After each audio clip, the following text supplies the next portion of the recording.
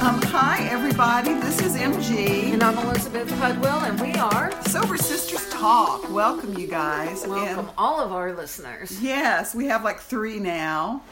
And No, we have more than that. We have one in London. we have one in London. I know. Yes. Yeah. Awesome. And today we have a guest. And how would you like to be identified? Kathy D. Okay, welcome, Kathy D. And Kathy D is a dear friend of mine, and she works multiple programs. And I've asked her to join us today. And if you'd like to do just a brief introduction about yourself. Let's explain what we do first. Yeah, So yeah. This is this podcast. MG and I do work multiple programs, and we have combined mega years of sobriety. And we really want to just bring our sobriety into how we bring it into our daily lives, because it's so easy to be sober in a meeting or, talking to your sponsor or helping somebody else. But it's a little bit different when stuff comes up and you have to deal with it. So our take on Sober Sisters Talk is to bring our experience, strength, and hope to you as we take our sobriety out into the world. Just want to remind you to like and share us, and if you do have any questions, you can reach out to us at sobersisterstalk@gmail.com, and our website is www.sobersisterstalk.com. And now, MG, Yes. introduce Kathy, your friend. Right. So I met Kathy probably in 1999. We worked together at a place. And I just loved her then, and I've loved her over the years, and I've just been so honored and inspired by her and in her programs. So if you want to talk a little bit about the programs that you work and when you sort of started them and where you're at, I think that'd be a great place to start.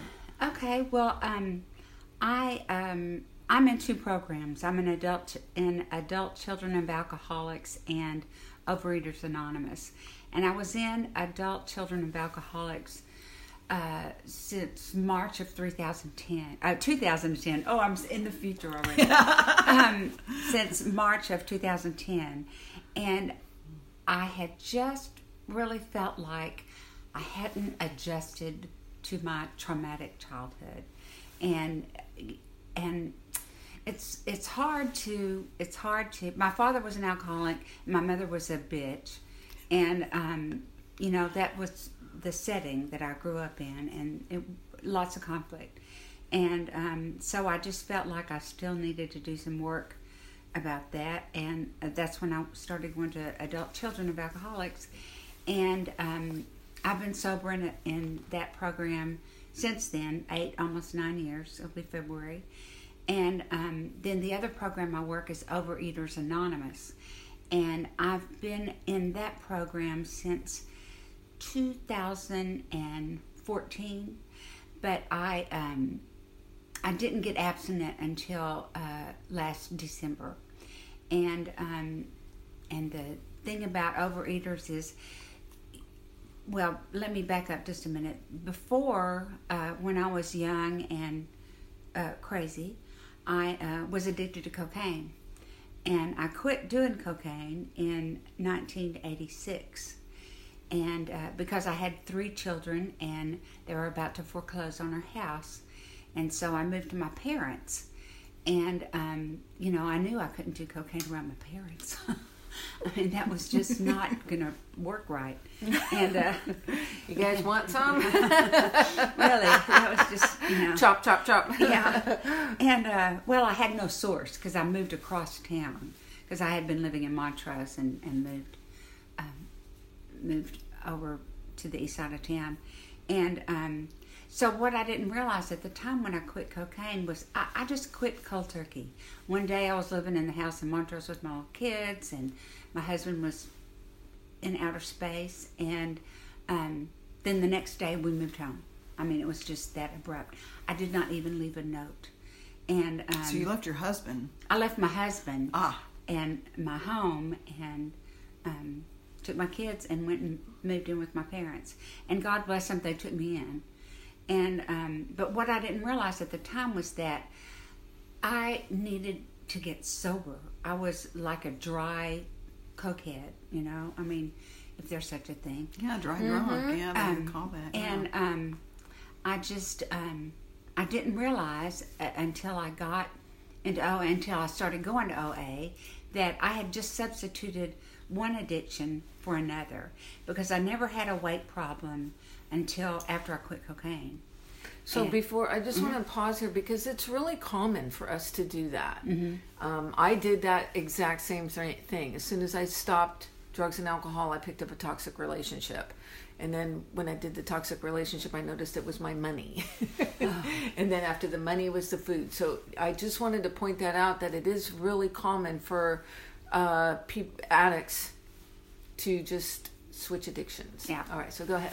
So anyway, I started going to OA in like 2014, and like I said, I became abstinent a year ago, December of 2017, and then I had weight loss surgery in April of 2018, and I decided that it was just another tool. You know, you say you'll go to any lengths to rid yourself of your addiction, and so I just decided that I needed that tool. So I had it, and it was very successful. I have, as of last week, I had released 103 pounds. Oh my gosh! Wow! Congratulations! Yeah. And would you explain really quickly what abstinence means? So there might be someone listening who doesn't. Sure. Abstinence in OA is a little different. Not a little different. It's a lot different from NA or AA or any other programs that I'm aware of that treat addiction, and that is you go to a food plan, and your food plan can be whatever you choose it to be for a long time. And you work it out with the sponsor, right? You work it out with your sponsor what your food plan is going to be, and you know, when I first started, my food plan was no ice cream. That was all I could commit to. But I really felt like I needed to commit to something. And so, but the thing about Overeaters Anonymous is you have to, if you are a coke addict, like I was, you can remove yourself from the cocaine environment, which is what I did. You just go away, and you know, not in the part of town where my parents lived. There were no drug dealers on the street corner. So I wasn't able to even think about obtaining cocaine. And so that is the big difference. You have to constantly be surrounded by food. You know, it's everywhere. It's everywhere. And you can't not do food. Right. You have to do something. You have to do something. You have to eat 3 times a day. Yeah. You know? And you know, it's just and you have to, and it took me, I guess, 3 years to decide to become more abstinent than that. I mean, I had periods of abstinence for a while, and then I relapsed, and but it's just, food is everywhere, and especially this time of year, you can't go any place without people offering you food. Right. This is very topical. I think this is very topical. Yeah, it is, especially right now. And you know, I went to my sister's for Thanksgiving, and my family is oblivious to the need for recovery, and because 2 of my brothers, I only have 2 brothers. My 2 brothers are both alcoholics, and my sister so needs to go to adult children of alcoholics, and in my opinion. And so I was over there, and of course there was massive amounts of food, and then there was a whole table dedicated to desserts and candies and things like that. And I was fine. I had brought squash, and I ate squash, and I ate some of the ham, and you know, just had a little bit of the things that appealed to me. And that's the thing about a food plan. It's depending on who your sponsor is and what you all work out, you can, your program can be as rigid as you want it to be. There's another part of OA, which is OA How, and they adhere to what they call the gray sheet, which is very strict diet. You have to weigh and measure everything. No flour, no sugar, nothing white. And was not for me personally. And so what I've come to is that right now I am eating 3 relatively healthy meals a day, and I try to get 80 grams of protein in every day, because when you have weight loss surgery, you have to make sure that you have a good supply of protein, because your body needs the nutrients. And by way of doing that, I get all other kinds of nutrients, but I'm paying most attention to the protein.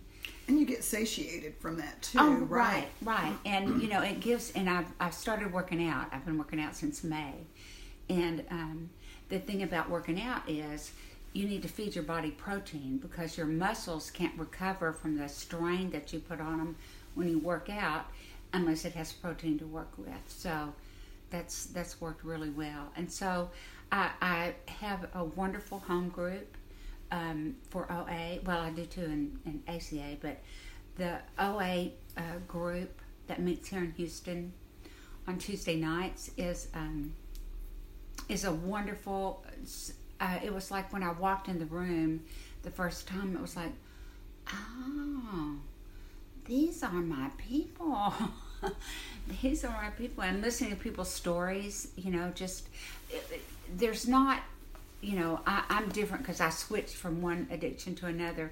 But, you know, so many people have the problem since birth, you know, or when they first became aware of eating, they realized that they overate. So, OA is a wonderful program, and I'm very grateful to be in it, and I'm grateful for the sobriety that I've had since I became abstinent. So it's so interesting, like I'm listening to you, you know, MG and I have worked multiple programs. We've talked about them before, and I've done a stint in OA How, and but I know like my core issue is, and my core program is SLAA, and it's that thing where you go like, oh, these are my people. Yeah. You know? I didn't like it like you did. You know, I was like, oh my God, I can't believe these are my people, but they were, you know, and now I love them. But so we thought, like, we were sharing a little bit before we began recording about what was going on with us. And all 3 of us were talking about some issues and decided to focus our talk today on pause when agitated. And that's a tool that we use as addicts to sort of put the brakes on when you're going to go spin off and whatever. And I think that phrase comes from how it works in AA. Am I right about that? I think it's like, I can't remember. So well, everything. Yeah. I think everything in all programs stems from the mothership. You know, it comes from the Blue Book, the Big Book of Alcoholics Anonymous. Well, that's what we use in yes. OA. Yeah. And we use the actual Blue Book. All of the programs do stem from that. They all use the preamble. You know, so but. You know, I was sharing with the girls that I had an issue that I was mad. And I had a situation going on with some people very close to me that made me really upset, and very, very passionately upset. And I wanted to call and tell this person what to do and how to handle it, and where they were fucking up, and how they should not, how right I am and wrong they, you know. Thank God I was walking out of my workplace, and my sister called, and I said, I need to process something. I mean, it was just like serendipitous. And I'm so glad that, you know, I'm so glad that I had that opportunity to process with someone else rather than, you know, do the deed and call or do whatever, you know, because I'd planned this, I'd created this whole plan. Okay, this is what I'm going to do, and this is what I'm going to say, and this is how I'm going to do it, and this is when I'm going to do it. And I was all like plotting this, you know, and I know, like, for me, that I'm going to have a much better result if I process that with someone rather than... Well, sure, you know, and because I don't want to have to make another amends, you know. I don't want to have to, like, you know, when we're wrong, promptly admitted it. Oh, crap, I got to go back. I'm so sorry. I wasn't, you know, correct in that. I did this and that. Humble me and eat my humble pie. Yeah. Well, and I think that one thing that you said made me think, you know, you make up shit in your head. You see a situation and you just go spiraling off into the universe. And I had not a similar thing, but a moment that I paused. I found out that I had a plumbing problem, and so I called the plumber. The plumber comes. It's $600, and I'm just like, oh my God, $600. Fuck. Excuse me. The plumber's bill was $600, and it was because the toilet was backing up into the shower in my guest bathroom. And then after he left, a few days later, it happened again. And so I called him out, and he came with his buddy, and they put the camera thing in and looked all around, and I needed to replace 3 pipes. Now, they replaced cast iron pipes with PVC pipes, which is plastic, you know. I mean, how much can plastic cost?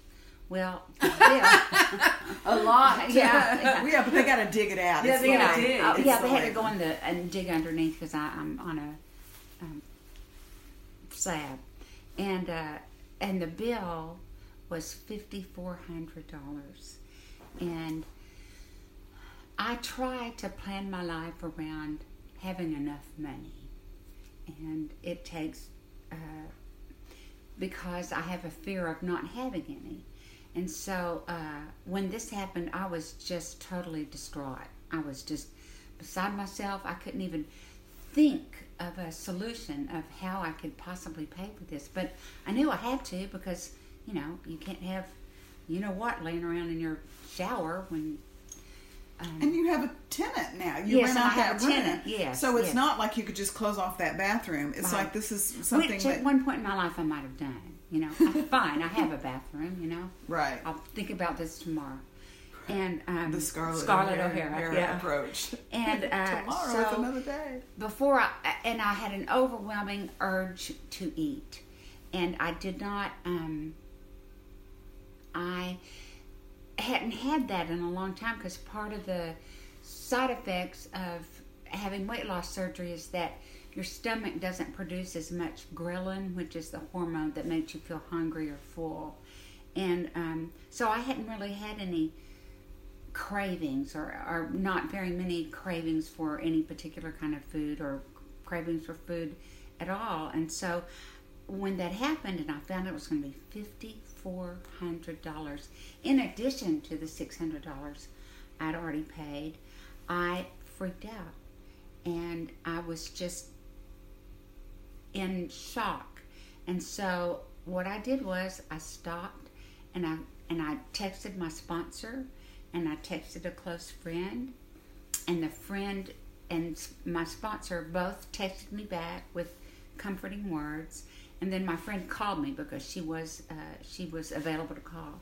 And so I talked to her for a while, and it just made me not be so uptight. It made me see that I had some options. I could do X, or I could do Y, or I could do part X and part Y. And it just gave me relief from what I know is an imaginary craving, because my stomach is smaller than it used to be. So it cannot hold the things that I used to indulge in. And so, you know, the pause that refreshes is definitely... Yeah. And it goes to show you like how powerful those triggers are. You know, when they hit, they take over. And you know, we were talking about you possibly having a pause. Right. Well, you know, and I've been dealing with this cruddy cold now for 11 days, 12 days, and you know, when it's...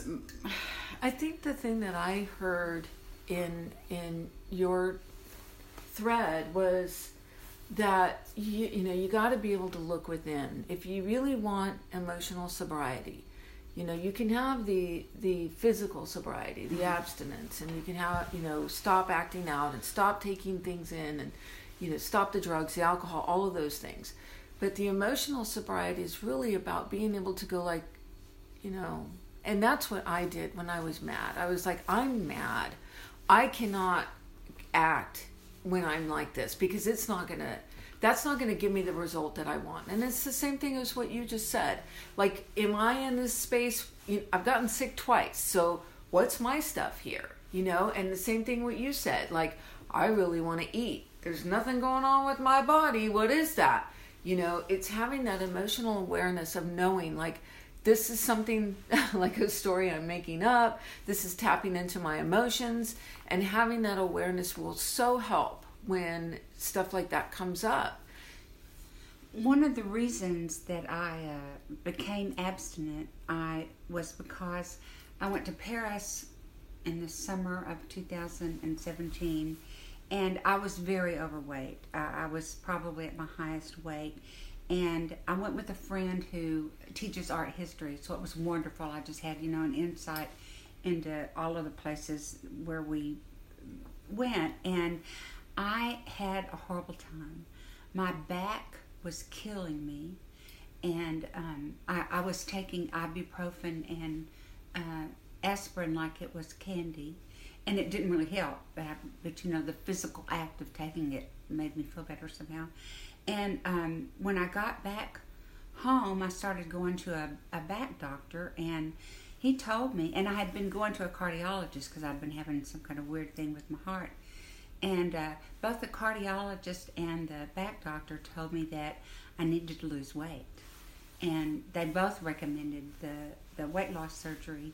And I resisted that for a long time. I resisted it from that summer until January, and December. And it's like you're in total denial of the problem. I knew when I looked in the mirror at home that I was overweight. There was no question in my mind. But it just didn't seem that bad. And then all of a sudden I started to coordinate my back problem, my heart problem. All of these things are things that I am actively doing to myself to make myself ill. I was on medication and everything, and so because I've lost the weight, I think when I go back to my cardiologist in January that it's going to take me completely off my blood pressure medication.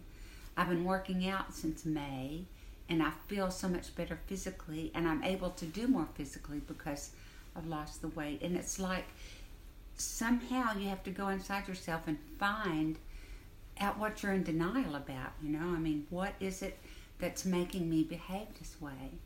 And that introspection is just a part of sobriety. You have to be able and willing to do that. Right. Well, but it does take a little bit, like, it doesn't happen in the first 12 steps, Yeah. I think you got to have some experience, and maybe I've sponsored a couple of people.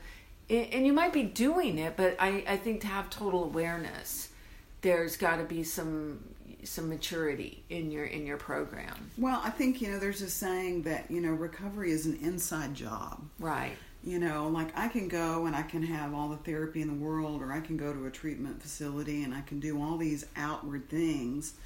But ultimately, until I've made the decision that, I'm powerless and I am willing to go to any lengths, like what you said, I feel like that only until that little bit happens, steps 1, 2, and 3, that until that can happen, I'm gonna continue to do the same thing and get the same results. And that's the definition of insanity.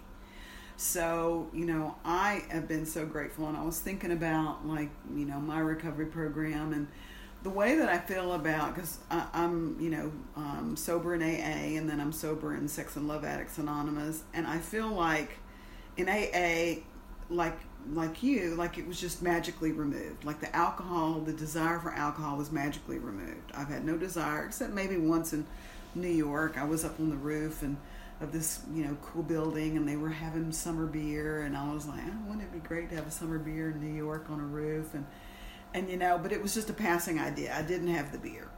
But for my sex and love addiction, that's been a real addiction that has, kept me really, really entrenched for a long time. But I feel like I'm in remission. I feel like, I had like a bout with cancer, and I've had the treatment, and, I'm in remission. But so for those of people out there that know about remission and cancer, but you got to stop smoking the cigarettes. Right. And you have to stay on the food plan, right? Whatever it is, I don't mean the food plan, but you got to move away from that toxic area. Your doctor has given you instructions on how to live, and it's usually take away this and take away that, no red meat, blah blah blah, no cheese, butter, all whatever, and you got to exercise, and you have to.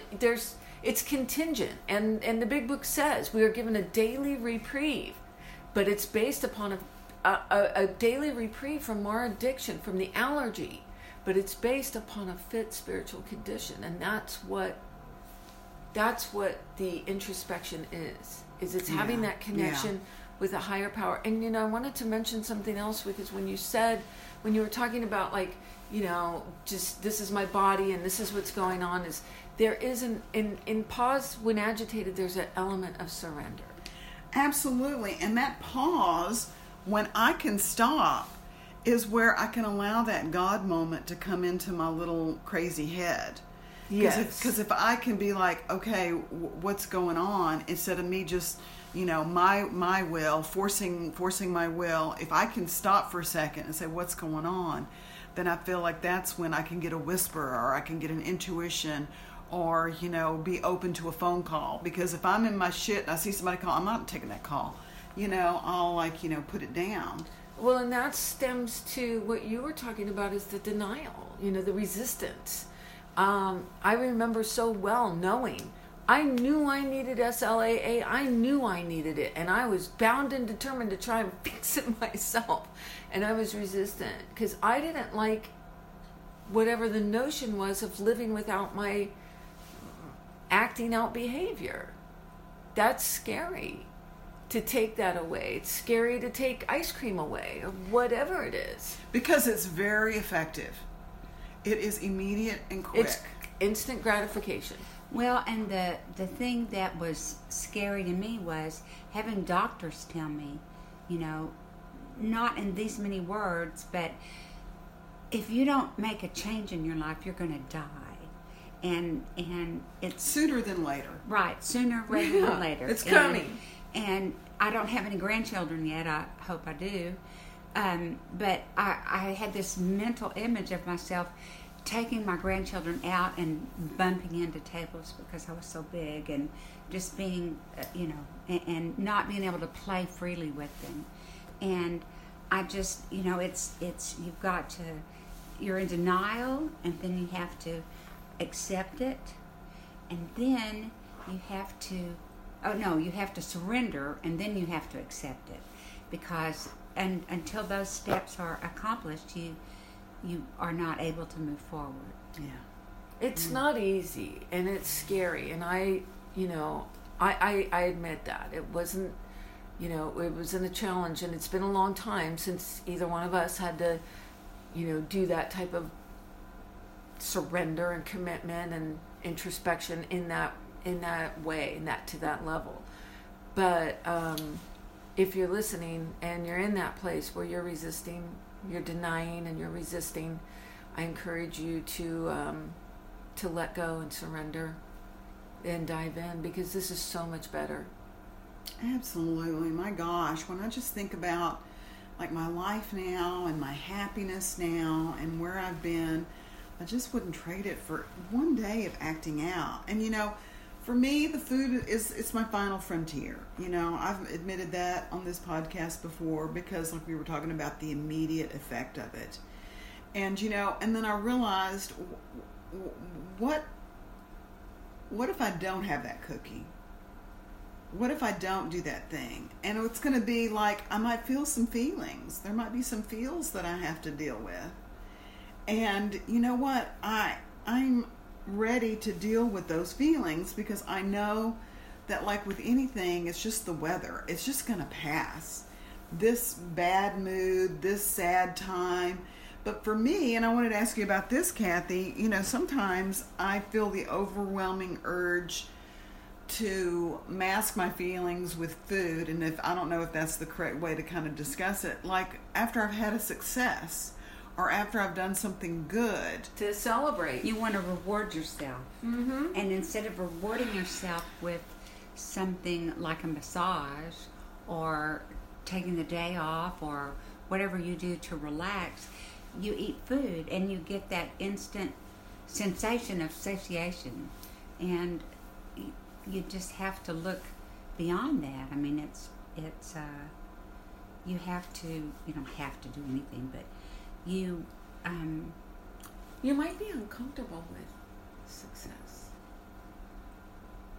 And something else I just remembered was I was in a group of people who were all in recovery, and this one woman was talking, and I picked up on her conversation when she was in the middle of it, and she said, yes, I have a Q-tip everywhere. I put one on my desk at work. I take it to here. I have it in my purse. And I always look at it, and I'm like, what is the deal? Q-tip? What, are your ears dirty or something? I mean, constantly I said, well, why do you have the Q-tip?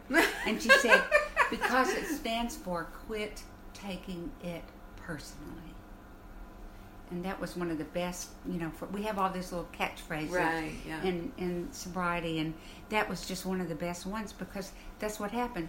You took your problem with your folks personally, like it was an insult to you that this was occurring, right? And you had to take action to and I gotta fix it now. Yeah. Well, and this Buddhist practice that I learned when I was in Brooklyn talks about like the 7 winds, and that their tradition talks about being the rock and not allowing like the winds of success or the winds of failure or the winds whatever to move you. And so it's like a spiritual practice of staying grounded and centered.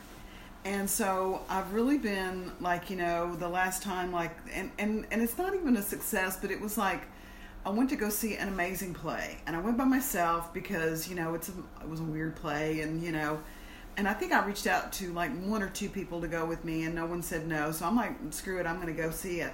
And I did, and I went to go see it, and then afterwards I knew people in the play, and I stopped afterwards, and I talked with them, and so it was like really, really, like it was a great play, and I was, happy to see my friends and talk to them afterwards, and and I did feel some like discomfort around, like I felt like, some of the other people weren't including me or whatever, I don't know. And so I left, and I was, I had all these mixed feelings of like happiness and like joy and, some social odd, weird things. And I was just like, I'm going to go get some ice cream. And I did. And I went and got some ice cream, and I ate around it. And, and I was able to feel, to get out of my feelings around what it was, instead of doing what I encourage my sponsees to do, stay with the feelings, to work through them, and then to pull it all out, because there was some complexity there. And so I continued to do that work later, after I wasn't in like, a week after the ice cream. After the ice Yeah, because it's a temporary Then I'll look at the problem. It's a temporary relief, right? You'll feel better for a few minutes. Right. And then you feel bad because you start feeling guilty because you ate the ice cream or whatever. Well, and for me, I really know that it takes my vibrational level down when I have the sugar and any like crap food, It brings my vibration down, and it's a way for me to check out. And, and I am so encouraged by my sponsees and the strong work that they do, and their willingness to like, end marriages, for heaven's sake, and I mean like, like big work. I mean like life-changing, moving, big things. And the courage to do that. And so, and it's like, I'm not willing to like, change my behavior. So like, what's going to happen? And so I've been really encouraged by seeing you, Kathy, doing your program and doing the work that you need. And I feel like, you did have a trip this month, where, you were able to go and really have fun and enjoy your family. Right. And so that's a real success for me. Right. But the thing I think we should also take into consideration is that being in recovery, being sober, lets you be able to be happy and be calm. And that, I didn't realize how crazy I was until I worked works where I used to work, and I filled in for her while she was on vacation. And one of the partners came in to my office and said, "Kathy, you look so calm and so peaceful, so like your hair is not on fire. What's happened?" Because I remember when I was there, I really had a problem with one person there. I had a resentment chip that I kept for months because I was so resentful of the people there. But I had a wonderful time when I went back to work there, and I told the partner that I had been working on myself. That I had been doing some heavy work on myself, and that I just felt better. And I mean, I can tell by the timbre of my voice that I'm better than I was, that I'm calmer, that I'm, and there's nothing better than feeling happy about yourself. It's a gift. Yeah. It's a really good gift, the gift of sobriety and the ability to look inside yourself, the gift of surrender, the gift of pausing when agitated. Yeah. They call it, the freedom from bondage. Yes. And it's the bondage of self. It is. Mm-hmm. And that thing, like what you were just, it can tie you up. Well, I want to thank you. You've been a wonderful guest, and I really appreciate getting to know you and hearing part of your story. It's been a pleasure to have you on Sober Sisters Talk. Well, thank you. It's been a pleasure for me as well. Thank you. Thank you. Awesome. So everybody, once again, if you want to reach out to us, you can send us an email at sobersisterstalk@gmail.com. You can visit our website at www.sobersisterstalk.com. We're also on iTunes, so just Google Sober Sisters Talk to get our podcast there. And if you do like and share, if you do like our podcast, please like and share it. If it shows up on your Facebook page or you see it from somewhere, please like and share it, because we are growing our listener base, and it's been really fun to be here. And if you have any questions at all, you want us to address a topic, send us an email. Thank you, guys. Thank you. Thank you.